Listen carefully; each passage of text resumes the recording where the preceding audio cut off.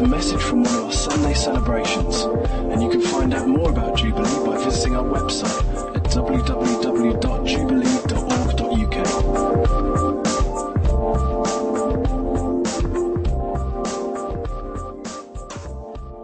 Brilliant. Woo. Can you hear me at the back? Great, fantastic. Well, what a morning already. I trust you're just enjoying God's presence and just enjoying Him. I can see Jules just marinading down there at the front. It's great. So just want you to really kind of just enjoy His presence. That's what we're mad about. That's what we're nuts for, is just His presence and just the sense of what God has been saying through the worship has just been amazing, and I just want to kind of carry on from that, if I can, if that's all right.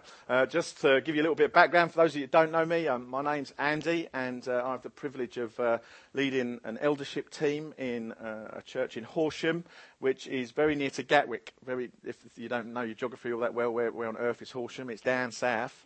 That's for sure. But it is just near Gatwick Airport, and it's a wonderful church, and they'll be gathering and rocking it out right now, probably, in Horsham. And it's just a wonderful place to be, because over the last 2 or 3 years, we've kind of just seen a breakout of God's presence and His Spirit amongst us, much like I sense you guys stepping into kind of right now.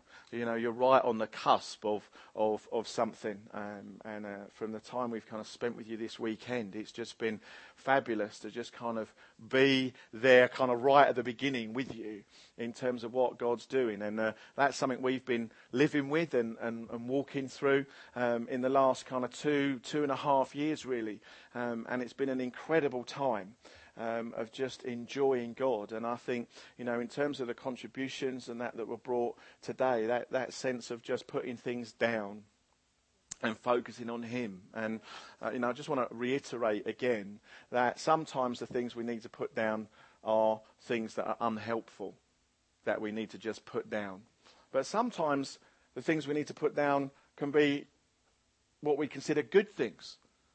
But they just get in the way because we become so focused on that thing that we forget that we just want to be with Him. We just want to let Him be our dad and us be His kids and just enjoy Him without having to do anything. And so sometimes it's those things we need to put down as well. And for some of us, you know, we need to clear our diaries and put things down to allow time to be with Him. And, you know, one hopes that the things we've got in our diary aren't terrible things. They're good things. They're things that need to be done. But sometimes we just need to put them down so we can enjoy Him and kind of just breathe Him in and take that time out. And that's why it's been so good just this morning, just to enjoy Him as we worship and just get used to hanging out with God again and not trying to fit Him into a program, but just hanging out and just enjoying His company and enjoying Him speaking to us and enjoy being able to speak to Him. And that's why it's been so great this weekend, over the last sort of few sessions yesterday and again today, just to enjoy Him, because we want to orbit around Him. Everything we do, we want to be about Him and for Him. And, you know, it's great to kind of just enjoy it. You know, church is supposed to be fun, right? Has Graham told you that? It's supposed to be fun, all right? And I'm going to declare that it's going to be fun from now on, all right, for you guys. It's supposed to be fun. It's supposed to be the place I can't wait to get to, you know, when we gather, whether that's here, whether that's in small groups, whatever it is being church together is supposed to be fun. It's supposed to be cool. It's not supposed to be a slog. Anyone tells you it's a slog, they're lying to you. Okay, it's not supposed to be a slog. It can be a slog, okay, but actually God's desire for us is for it to be fun, and that's certainly kind of been our experience. That doesn't mean we don't have difficult times to work through. It doesn't mean that we're just kind of not real with each other and we're trying to kind of smile even though our heart is breaking, you know. But actually that overall sense of church is fun. It's a place I want to be. I want to be part of this community that we call church. And, as we do that, then I'm sure that you will start to step into more and more what God's got for you. And it's so exciting, isn't it? I love hearing testimonies. And sorry, I forget what's your name? The girl that brought the word of knowledge for the first time. Where are you? Liz. Liz was so cool last night, and I just said off the back of what we're doing, if you've never brought a word of knowledge and you want to have a go, come and have a go. And the thing is that what I'd encourage you to do as people do that is celebrate courage. Okay? Celebrate courage together. It's not success as we measure it. Okay, where's my other friend that did a word of knowledge for the first time? Is he here? Sorry, what's your name? Brad. Okay, Brad. Do we know who you prayed for?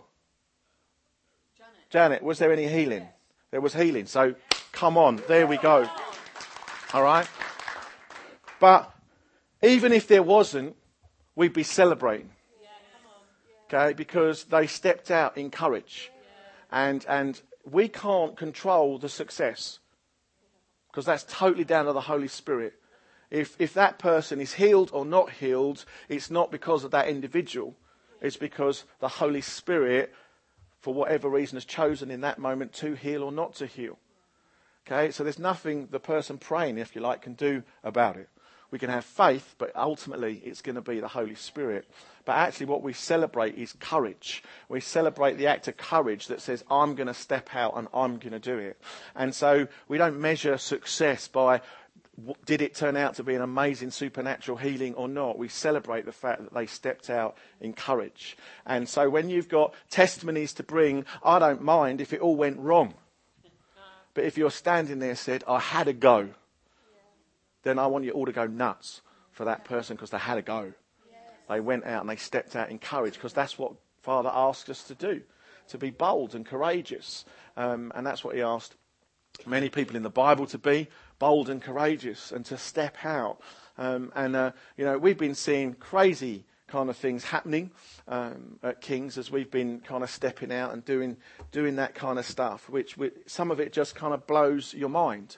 You just can't find, I haven't got a theological box to kind of put, everything in. So we've been praying, and some of our youth have been praying and finding their hands covered with gold dust while they've been praying. What's that about? I don't know. We've had kids coming out of our kids' work where the presence of God has come and literally they're just covered across their lips and mouth where they've been praying with gold dust. I don't know what that is. I haven't got a theological box to put it in. All I can tell you is it's a sign that makes me wonder. That's all it is. I don't know. But it's okay. Because I know it's in a context of the presence of God, and that's fine. I can live with a bit of mystery in terms of the presence of God, because once there's no mystery, there is no God. Because I've suddenly become God because there's no mystery. And so we need to be happy with that, but also what we need to do is be experiencing our theology. And that's something that we as a church have kind of been stepping out into, because I think, we're taught well. New Frontiers churches teach well. We have great theology. It's wonderful. What I realised I was lacking was not theology. What I was lacking was an experience of my theology. And that's really kind of where we've been looking to step out, and we've seen some amazing healings. We've seen people healed from testicular cancer. We've seen people healed. I've seen legs grow. Okay, as we've prayed, and we might have a go at that later on. Often back pain is caused by one leg being longer than the other, or by hips being misaligned. As we've prayed and people prayed, you can literally see a leg shift and come into line and back pain go. It's kind of weird and crazy stuff, but it's really fun. We're enjoying it. We've had angelic encounters. All right, now that might seem a little bit sort of slightly off-piste, but, the early church constantly experienced angelic encounters. Jesus, when he was in the wilderness, during that time of temptation, it says that angels came and ministered to him. And if Jesus needed the angels to come and minister to him, then how much more do we need it? And I've had kind of, my first kind of angelic encounter was at a prayer and fasting time, and we were just worshipping, and the presence of God was there like it was this morning here. And I was just kind of there, just enjoying God, and I was like wibbly wobbling. I was all kind of over the place. And afterwards, some guy, a friend of mine, come up to me and he goes, I know I should have been worshipping, but I couldn't take my eyes off you because I felt certain you were going to fall over. And I was going, oh man, I was just really enjoying the presence of God. I said, but who was the idiot running up and down the aisle? And he said, what? And I said, well, I had my eyes closed, but I could feel this draft keep coming backwards and forwards. And he said, no one was running up and down the aisle. So I'm like, okay. So I'm kind of like looking around thinking, where's the air conditioning duct? Where's the fan? Where's the door open? And there's nothing at all. So I thought, that's weird. Didn't think any more about it until I was chatting to my friend, and I'm sure you know him, Julian Adams. And, you know, typical Julian, he goes, oh yeah, there was an angel running up and down that aisle all through the worship. Right, okay. And that was my kind of first encounter. And there's been times when there's been like an amazing aroma suddenly appear in the room. And all sorts of crazy stuff. Now, I don't know kind of what box you put that in, how crazy you think I am. If you've got a crazy box, then I'm probably in it already. You know, but as we press into the things of God, then we should begin to experience our theology. So you will have a theology on angels. Hark the herald angels sing. We have great theology on angels, but what's our experience of them? Now, we don't go pursuing them and running after them and worshipping them and all that kind of nutty stuff. But we should be expecting God to move in the same ways that he moved with the early church. And we should be kind of giving ourselves to expecting that and not kind of just poo-pooing it and putting it to one side. And that's really kind of what I want to talk about this morning is as you are embarking on this amazing journey of the Spirit coming, the presence of God amongst you, is to kind of begin to look at some of the little foxes that enter the vineyard that can spoil the whole lot. And I want to look at some of those things that come in and cause blockages in these early points in your kind of new church history, because you know you're creating a new church history right now. Okay, as you're accepting the Holy Spirit and you're expecting the presence of God to come, you are beginning a new page, a new chapter in your church history. And as you do that, there will be things that the enemy will look to do to cause you to trip and stumble. You know, we've been there, we've been through some of that stuff. And, you know, we need to kind of just be aware of those things and put them down if they're things that we are carrying. And so I want us to kind of look at that. And one of the big things that creeps in times like this in church life is unbelief. Now, when I talk about unbelief, you may well kind of think, well, I'm looking round actually, and I know everybody here, so I know there's no non-Christians here. So why on earth are you talking about unbelief? Because obviously they don't believe. You know, those that don't yet know Jesus, they don't believe. But actually, I don't want us to limit unbelief to the unbeliever. Okay? So just because you're a believer does not mean unbelief cannot exist in your heart. Okay? And that's what I want us to look at this morning. So why don't we turn, because otherwise, you know, I'll get into trouble for not being biblical, to the Bible, you know. And let's see what the Father will say to us. Mark chapter 6 and verses 1 to 6. He, that's Jesus, went away from there and came to his hometown, and his disciples followed him. And on the Sabbath he began to teach in the synagogue, and many who heard him were astonished, saying, where did this man get these things? What is the wisdom given to him? How are such mighty works done by his hands? Is not this the carpenter, the son of Mary and the brother of James and Joseph and Judas and Simon? Are not his sisters here with us? And they took offence at him. And Jesus said to them, a prophet is not without honour except in his hometown and among his relatives and in his own household. And he could do no mighty works there, except that he laid his hands on a few sick people and healed them. And he marvelled because of their unbelief. And he went about among the villages teaching. Okay, so it's probably a passage we're kind of all familiar with. And Jesus was talking about that unbelief that existed even amongst people that knew him and his friends. And although we probably wouldn't actually say, I don't believe that, when someone says something. So if I was kind of talking to you one-to-one in the way I've just been talking about stuff, you would be very unlikely, I would suspect, even for you straight talking northerners, to go, well, I just don't believe that, Andy. Go ball your head. You know, it's unlikely that you're just going to be even that frank. But what we might say are things like, I'm a little bit sceptical. Maybe we'll say that. Or, do you know what, Andy? I'm naturally cynical about these things. Because we're clever like that. You know, we kind of camouflage our unbelief like that. As if scepticism or cynicism are traits to be honoured. As if scepticism or cynicism are not in some way as bad as unbelief. You see, unbelief, cynicism, scepticism are just different flavours of the same poison. And that is what we kind of disguise sort of unbelief as. And if you allow them in your heart and your mouth, then eventually you're going to die, whatever flavour the poison is.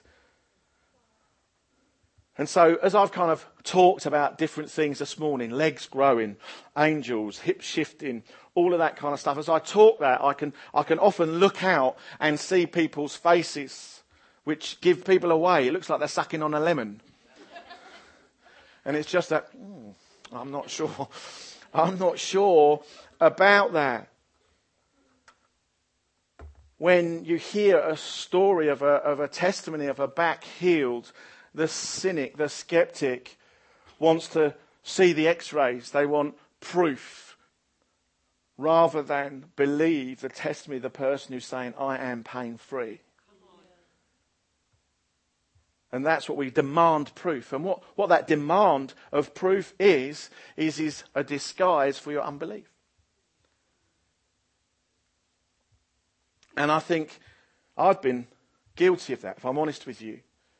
In the past, as I've kind of been on this journey, there's that stuff, you hear stories and you just allow the unbelief to come in. You hear stories of kind of healings and miracles, and your heart just gets full of cynicism or skepticism about it. It's unbelief.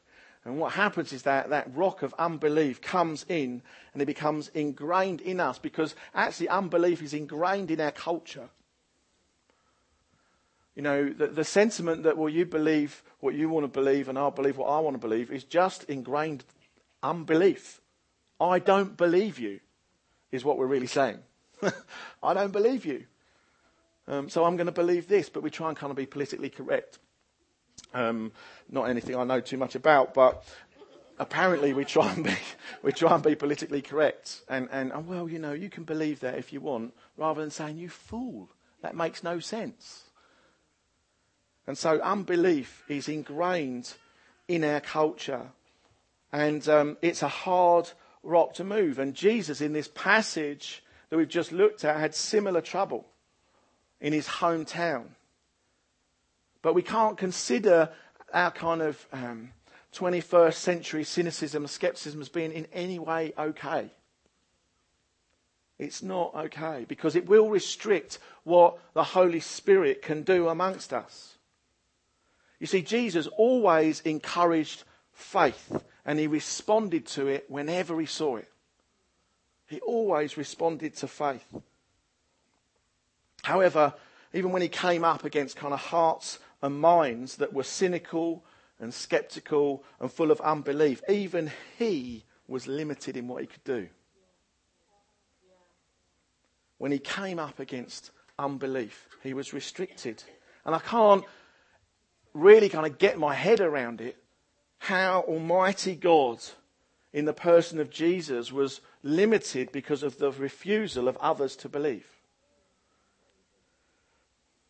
But that was the case. And if we tolerate it, then we will be left as the people of that town were with just a few minor healings.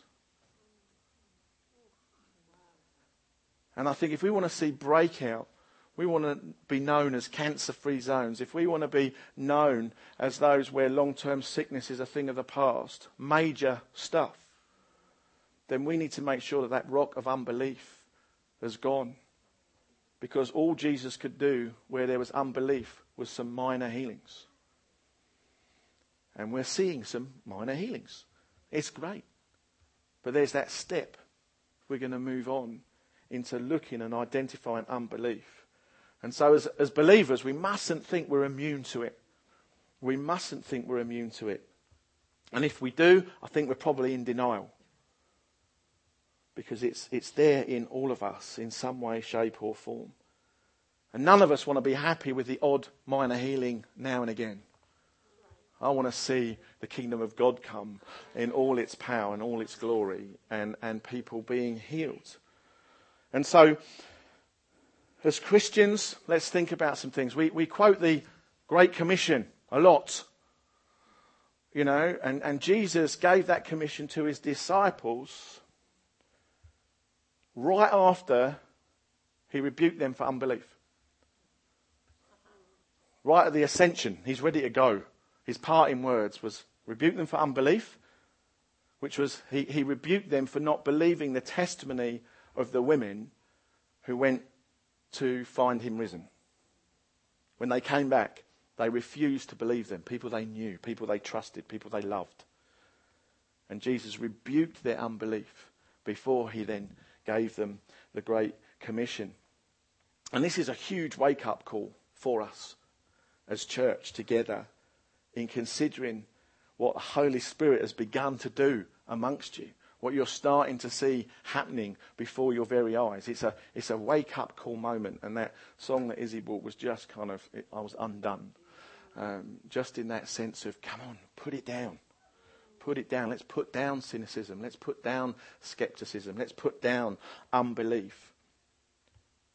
And this is an amazing kind of moment in time as you're enjoying the manifest presence of God. You'll find yourself where the miraculous is breaking through, where the kind of not yet of the kingdom is starting to break out into the now. And that's what we're experiencing, where stuff that we've always put out there as well, we know the kingdom's now and not yet. So what we do with that is we allow our unbelief to push everything into the not yet. We maintain our theological box. And actually what we're seeing here is Jesus going, no. Let's get rid of unbelief, and then we can bring the not yet of the kingdom into the now, rather than pushing the now stuff into the not yet. And so we're in that moment. And we are confusing people, I think, as human beings, because we have an amazing capacity to contain in our hearts both belief and unbelief at the same time. Guys, you think women are confusing. This is confusing. How do we hold belief and unbelief in our hearts at the same time? And we read a story in the New Testament about a man who Jesus kind of, he wants Jesus to heal his son. And the disciples kind of have a crack, and they can't heal him. And so the son comes to Jesus, wanting Jesus to heal him. So his heart is full of belief. He's brought him to Jesus, believing that Jesus can heal his son. Yet, if you read the passage, you'll read that the man comes to Jesus and says, if you can heal him. So he's brought his son to Jesus because he believes he can heal him. Yet he says, if you can heal him. And Jesus replies, if I can, all things are possible to the one who believes. And that's what we want to see, don't we? We want to see that. We want to see that everything is possible. We want the impossible becoming possible. And yet the father of this boy responds in the way that many of us do. And I think many of us need to learn to do. Which is that whole sense of saying, I believe, but help me with my unbelief. And that is what I believe Father is kind of saying to us. And I think if our minds are allowed to change, so we begin to hear these stories of healing and testimonies, and I'd encourage you to keep doing it. Keep bugging Graham and the guys. I've got a story, let me tell my story. I'll give you a tip. If you want to be able to tell more stories, he's not listening, it's all right. Keep them to 3 minutes or under, and he'll ask you again. Just a little tip, all right? Just a little tip. And so we want to hear those stories, because what those stories do for us, it says, I believe, but keep helping me with my unbelief. And the more of those stories we hear, the more our unbelief gets helped. And that's why it's so encouraging. But, unbelief can affect us in so many ways. And it's something we don't talk about too much in church with regard to believers. It affects us in so many ways because none of us are immune. And so here's some of the ways I think that unbelief can affect us. Number one, it breaks us off from God's plan for us. It breaks us off from God's plan for us. And you can read about that in Romans 11:20. It stops us from fully entering the rest of God. Very hard to rest if you're in unbelief. It causes us to fall away, in part or completely. It causes us to fall away from God. It acts as spiritual poison. I mentioned that already. Unbelief can defile our conscience. Titus 1:15. I'll tell you that. Can defile our conscience. Now, I think sometimes we get a little bit carried away with our conscience as Christians. Because we say, I couldn't do that in all good consciousness. My conscience won't allow it. But Paul says, just because my conscience is clear, it doesn't make me innocent. You come across that verse? Corinthians. And so actually what we find is unbelief can defile our conscience to the point where we think we're doing what our conscience won't allow us, but actually it's just unbelief. We need to be careful of that. Actually, unbelief can affect an entire region or a location, and we just read that. That entire village was affected by unbelief. And then finally, it limits the power of God, not only over my life, but also over the lives of those I love. It's a big deal. And probably could do a whole sermon series on each one of those points. I won't try and do that now. You'll be pleased to know. But suffice to say that unbelief is a poison. It's the fox that gets in the vineyard that begins to kind of break down and infiltrate our own hearts. It infiltrates our ability to walk fully with the power of God. And it limits God's power. It can affect the atmosphere in a room. Now, are you guys comfortable with me talking about atmospheres?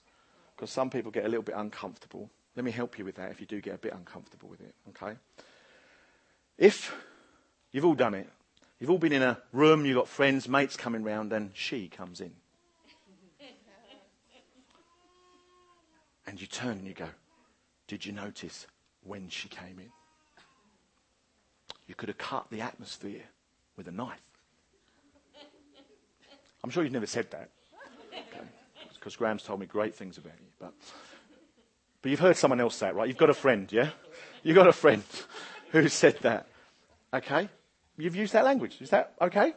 It's normal. So when a person enters a room, they have the ability to change the atmosphere. So the Holy Spirit is a person, right? And when he enters the room, he can shift the atmosphere. And that's all we mean.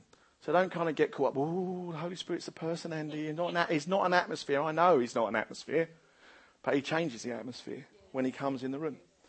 Okay, so it can change the atmosphere because our unbelief will prevent him coming in the room. That will shift an atmosphere, it will change an atmosphere. And so, as I've thought about this talk, as I've kind of prepared this talk and I've given this talk, there's that whole sense in me that kind of begins to well up, think, I'm not immune. I'm not immune from this. None of us are immune. But as I've pondered the subject, as I've learned what forms unbelief can take, I've found that there are rocks actually in my life of unbelief that I needed to shift. And so what I want to do is I'm going to read out some things off of a list, and I want to ask you if you identify with any of them. Honestly, it's rhetorical, all right? So you don't have to put your hand up and say, I'm thinking this or that. But ask yourself, is there anything here that I identify with? Okay, the first one. I find myself disappointed and let down by God when he doesn't seem to work or answer my prayers as I believe he should. Just think about that honestly. When I hear of others' experiences of God's presence or power, my default response is cynical, and I often try to analyse, minimise or disprove their claim. Others call me critical, but I feel they are naive and I am discerning.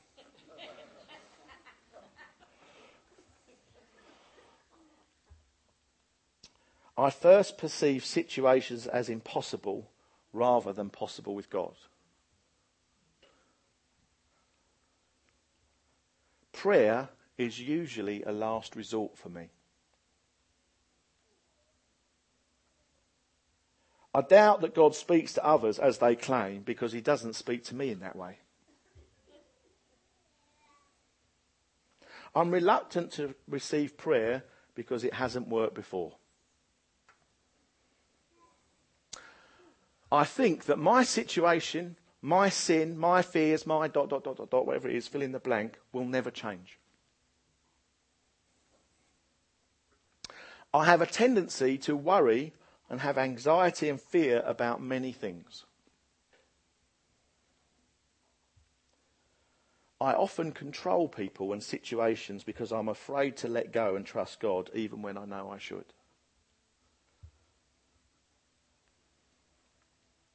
Now, as I went through that list, I found it quite startling, as I was being honest with myself. And it's amazing how unbelief can be so ingrained in us. And if we don't recognise it, we'll continue into unbelief. How many of those statements did you recognise in your own life and heart? And that's rhetorical. For me, there were far more than I expected, and there'd be far more than I'd want to admit. The truth is that unbelief actually is quite rampant in the church. And like the father in that story, we need to look to change and become ready to say, I believe, but help me with my unbelief.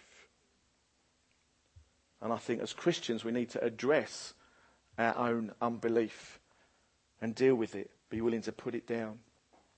And there are a few kind of gateways, if you like, I think, to unbelief. A few gateways in which we let unbelief kind of come in. As I say, we're only going to skim the surface on this morning, but would encourage you. There's some great books out there. Sustainable Power by Simon Holley will be one of those that kind of address some of these things in a little bit more detail. But there are many ways that unbelief can kind of wiggle its way into our lives. And I think it's helpful sometimes just to review some of those ways, some of those key ways where unbelief wriggles in. We read in this passage right at the beginning when Jesus was limited in the miracles that he could do. I don't know if you noticed what the reason was. Once they realised who it was, it says they took offence at him. They took offence at him. He was just a carpenter's son. And actually, we can so easily take offence at God when we don't like what he's doing or how he's doing it. So maybe that we're okay with what he's doing, we're just not happy with how he's doing it. And the most often way we take offence at God in that context is when we don't like the delivery mechanism that he's using. And so when someone comes to the front and they bring something, we just go, well, she's not living right.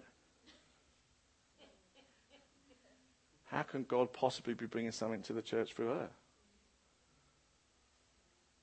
And he's fiddling his expenses at work. And we become offended at the mechanism that God's using. As if you are in some way perfect. It just happens that you know their areas of weakness. How would you feel when you're bringing your stuff if before it you shared your areas of weakness and then let people decide whether they like the delivery mechanism? And what we do is we take offence at God. Why are you using them? And more often than not, it is, why aren't you using me? Because I'm better than them. That's the truth. I know you wouldn't say it out loud. But that's kind of what happens. And then what we do is we begin to take offence at God. And that's what happened with the people in the story with Jesus. They didn't like the delivery mechanism. He's just the carpenter's son. We've got his bratty brothers and sisters hanging around, and how can it possibly be God? How can this possibly be real? We see the miracles, we hear the wisdom, but we can't accept it. We're going to allow unbelief to come in because we're offended at the delivery mechanism that God's chosen. And that happens in church, trust me. And you know it does, because you're all very quiet. So I can tell. And my encouragement to you as a church today is root out any offence that you've taken. Root out any offence that you've taken because the leaders haven't done the things the way you think they should have been done. Root out offence where God's brought something but you didn't like the mechanism that he used. Let me explain something to you. Offence is always taken. It's never given. It's never given. It's you. You take offence. It's your choice. You choose it. And so we need to recognise that and get rid of it. Otherwise it can lead to unbelief. Another way, and God's touched on this across this weekend already, and we've heard testimony of it, is that unbelief can creep in is through disappointment with God. Maybe we wouldn't be so strong as to say we're offended with God, but we're disappointed with him. And that disappointment can very easily turn into unbelief. We become disappointed with God when we feel he's not dealt with us as he has with others. When we start to play it's not fair card. It's not fair that I'm doing my best to live well and he's sinning left and right, yet he seems to be blessed and promoted all the time and no one even notices me.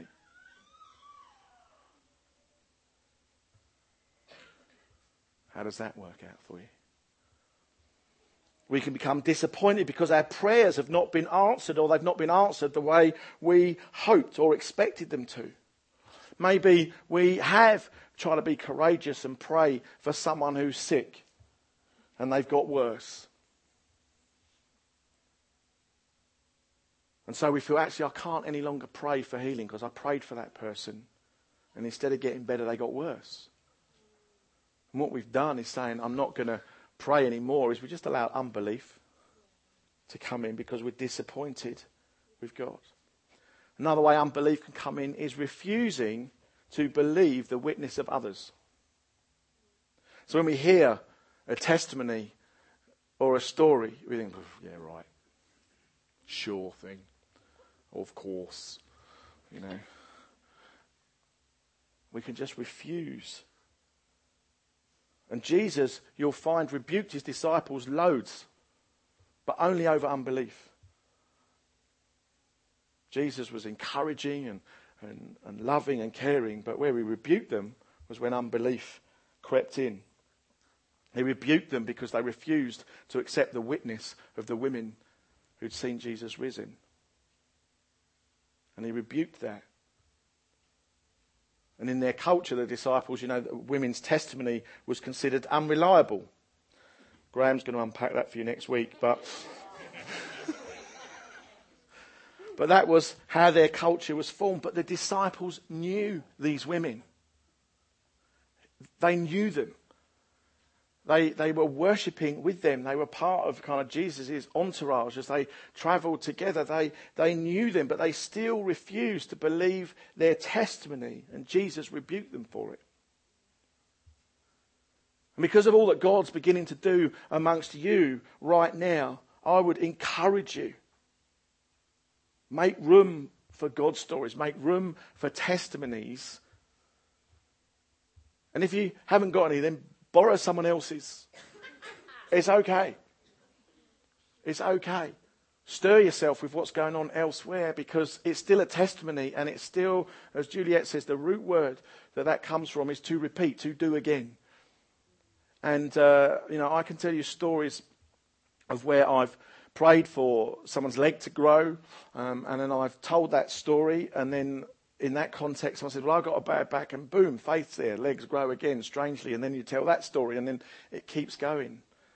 And so we need to kind of press in to that, but you need to receive the testimony of others with faith and not with unbelief. And we can kind of say, they're attention seeking.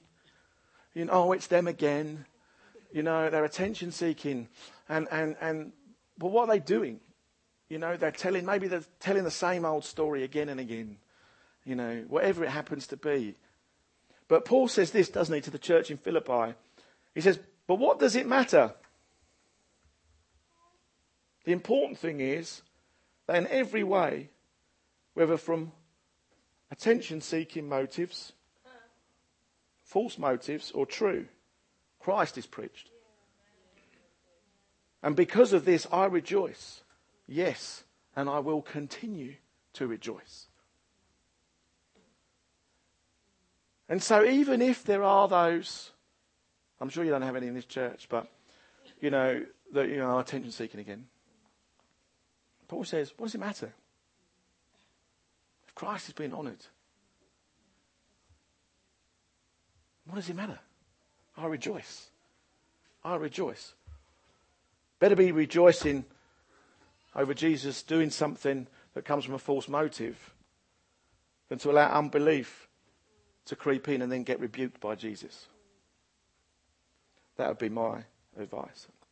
Finally, another way unbelief can come in, and I think it's rife in our culture, and I think it's really rife amongst men. And that's mockery. Unbelief creeps in through mockery. And King David says this in Psalm 1, blessed is the man who does not walk in the counsel of the wicked, or stand in the way of sinners, or sit in the seat of mockers.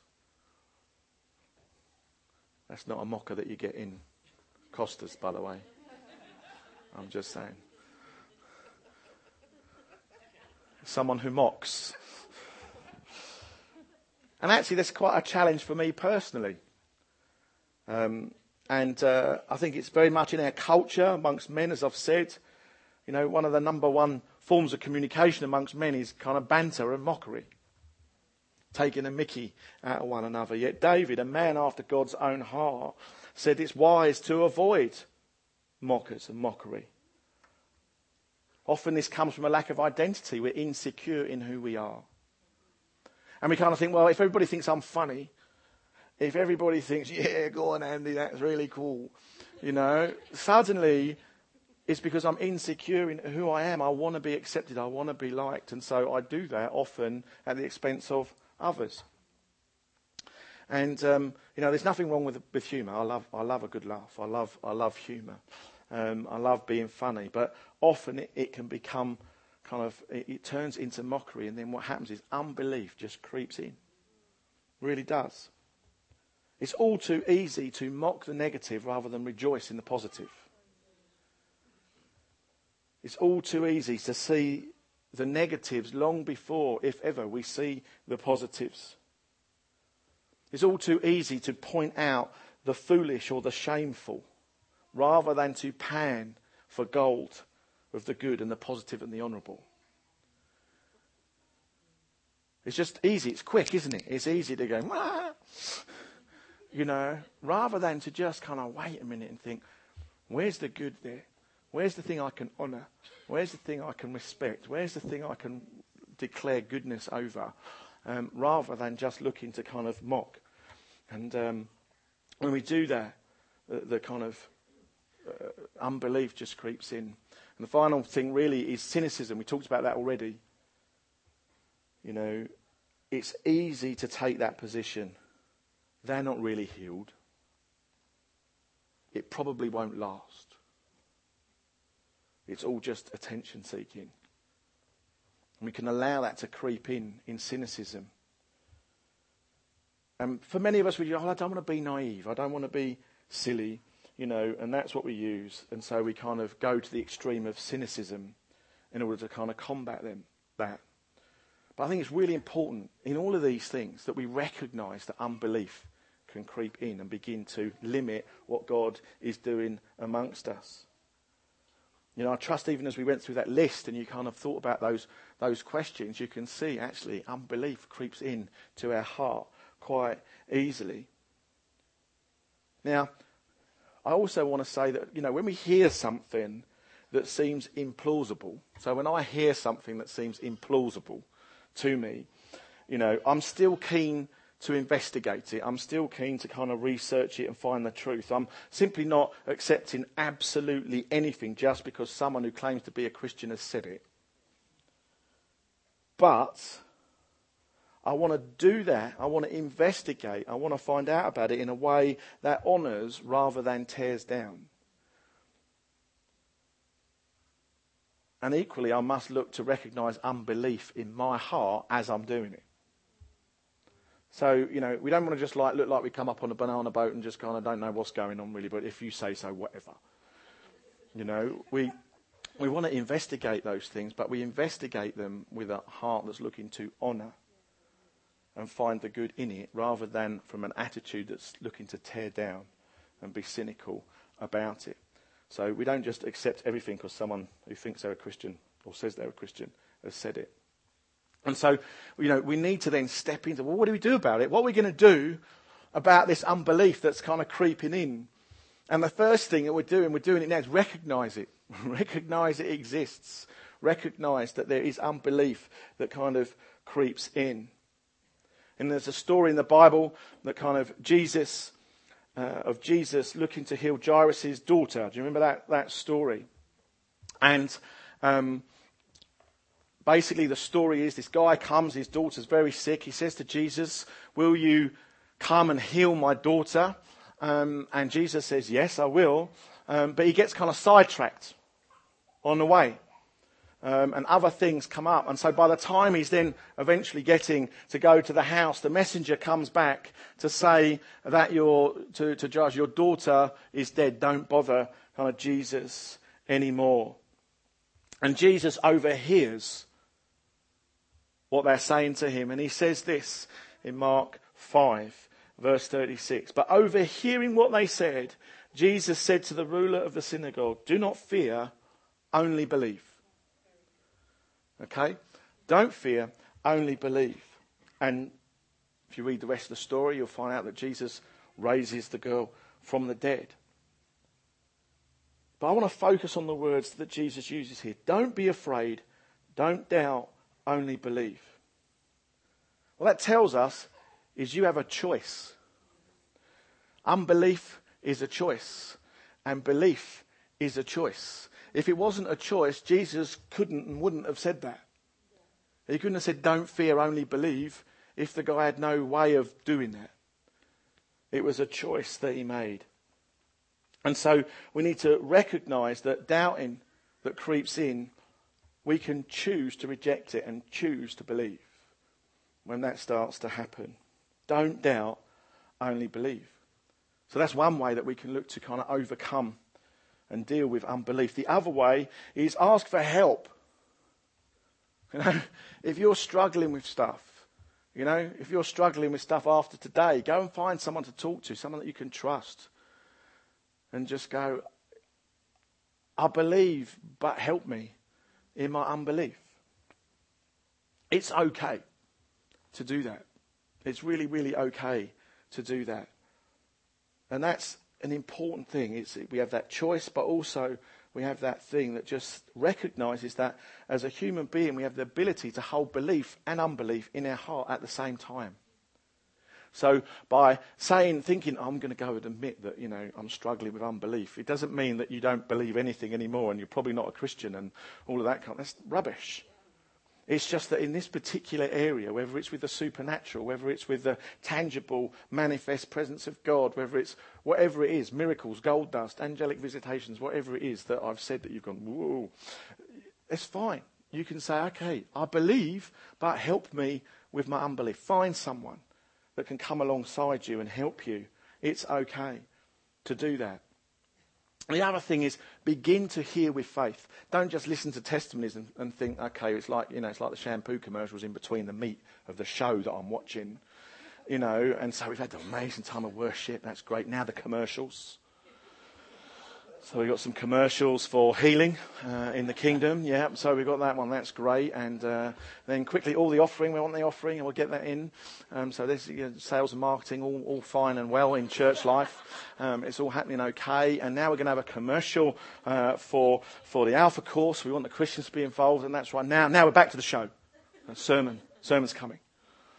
Okay, it's all the meat of the kingdom. It's all the meat of the kingdom, and it's all what we want to put our faith. Shut up, you lot. What are they like? I'll bring them along and cause me problems.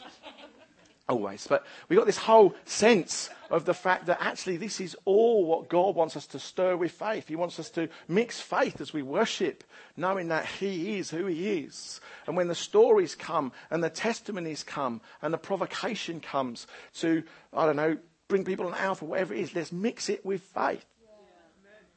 And then when the sermon comes, listen with faith. And if there's stuff you're struggling with, say, I believe, but help me with my unbelief. It's okay. And we need to hear with faith. And the danger with all of this and some of the things I've said is that danger for us is that we judge and we back off. And so you hear stories of weirdness and wackiness that you've not heard before. And what you can do is you can then judge and back off. Say, they're lying, they're an idiot, they don't know what they're talking about. You're northerners, I'm expecting you to be quite straightforward, okay? So, that's what they're like. So I'm now going to back off. I'm having nothing to do with it. And we back off and we miss the blessing that God is looking to pour out on us. It's not our job to judge. Just because someone has made a mistake, fallen from grace, call it what you will. It doesn't mean that everything they ever said or did before that point was wrong, in error, sinful and not of God. You've only got to read the story of King David to know that. It's not our job to judge in that sense. What we tend to do as Christians and what we're brilliant at is we see extremes, don't we? So we see extremes.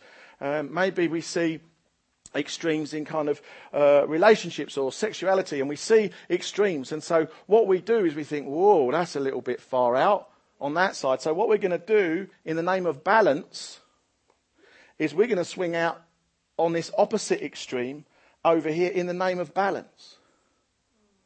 And I believe that's where, as church, and I mean the global church, we have been in error. Because what we failed to do is hold the radical line of the biblical middle. And as society has swung to one extreme or another, we're not to swing to the opposite extreme in the name of balance. We're to hold the line of the radical middle. That's all. So we don't judge, we don't do those things, but we just hold the line. What does God say? How do we live? What do? We don't suddenly swing out with just equally violent opposition. We hold the line of the radical middle together. And that's what's really important. And I think sometimes all of this stuff, if there's stuff going on in our heart, we just need to repent. He's quick to forgive, well able. and he's quick to come. If we recognise this stuff in our lives, then we just need to repent. Because he is a good Father. You know, he's such a good Father. And he wants to lavish himself on you as a church. He wants to lavish himself on you as individuals. He wants to pour out everything he has for you in heaven right now. But there are things that will block that progress. Just as it blocked Jesus, he was unable to do any major miracles amongst them because of their unbelief. And if you're going to step into, if we're going to step into this incredible outpouring of his presence, of his Spirit that is coming and sweeping across churches in this nation, if we want to be part of that, then we want to remove anything that's going to limit what that looks like in our own lives and in our church as well, I trust. And so what I want us to do now is, Graham, if you want to kind of come up and play some keys, we're just going to kind of wait on God, and we're going to see what happens. I want to give opportunity for people to respond. I want to give opportunity for the prophetic to come and flow, words of knowledge to come, and just ask you, just be open to responding, to encountering him. We've got bags of time. We're in no rush. If you have to go, that's absolutely fine. But let's just kind of wait on him. Let's just listen to him. And if there's things, and I'll give you opportunity, as I've spoken, if you kind of recognised areas of unbelief in your own heart and you need to repent, then I'll ask you to do that. You do that where you are. If you want us to stand with you and anyone to pray with you, then just come down the front. Don't be bashful. Just come, and me or the team will pray with you. Now, if there's things that you're battling with, if it's that, I believe. Speak, Lord, your servant is listening. That's all right. Let's just wait for the peace of God to come back to it. Do you know, one of the most unhelpful images of the Holy Spirit sometimes is the fact that he comes as a dove, because if he was here as a dove, he'd have gone by now. He's off, but he's not that skittish, so it's okay. All right, he's still here. But just encourage you, just continue to engage with what Father's doing and just listen. So why don't we stand and we'll just wait on him a minute. Okay, don't be scared of quietness or silence. Let's just wait on him a minute. Thank you, Lord. Thank you, Jesus. You're so good to us, Lord. Father, thank you that you have an abundance of goodness and wealth, of encounter, Lord, lined up for us, Lord. And we just want to say, Lord, help us remove anything that would prevent you coming in the way that you planned. Lord, we want so much to be the people that you've destined us to be. We want so much, Lord, to step into our full inheritance as sons and daughters. Lord, we don't want anything to block that. We don't want anything to prevent that.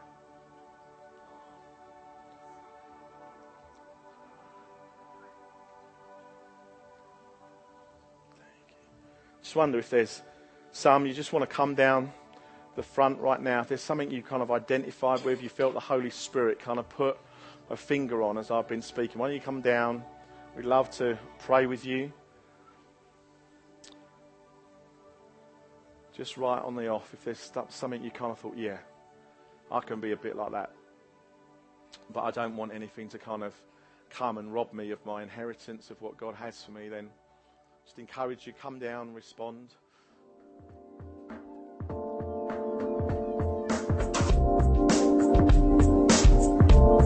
Thanks for listening to this Jubilee Church podcast. Feel free to check out our website at www.jubilee.org.uk and come along on any Sunday morning.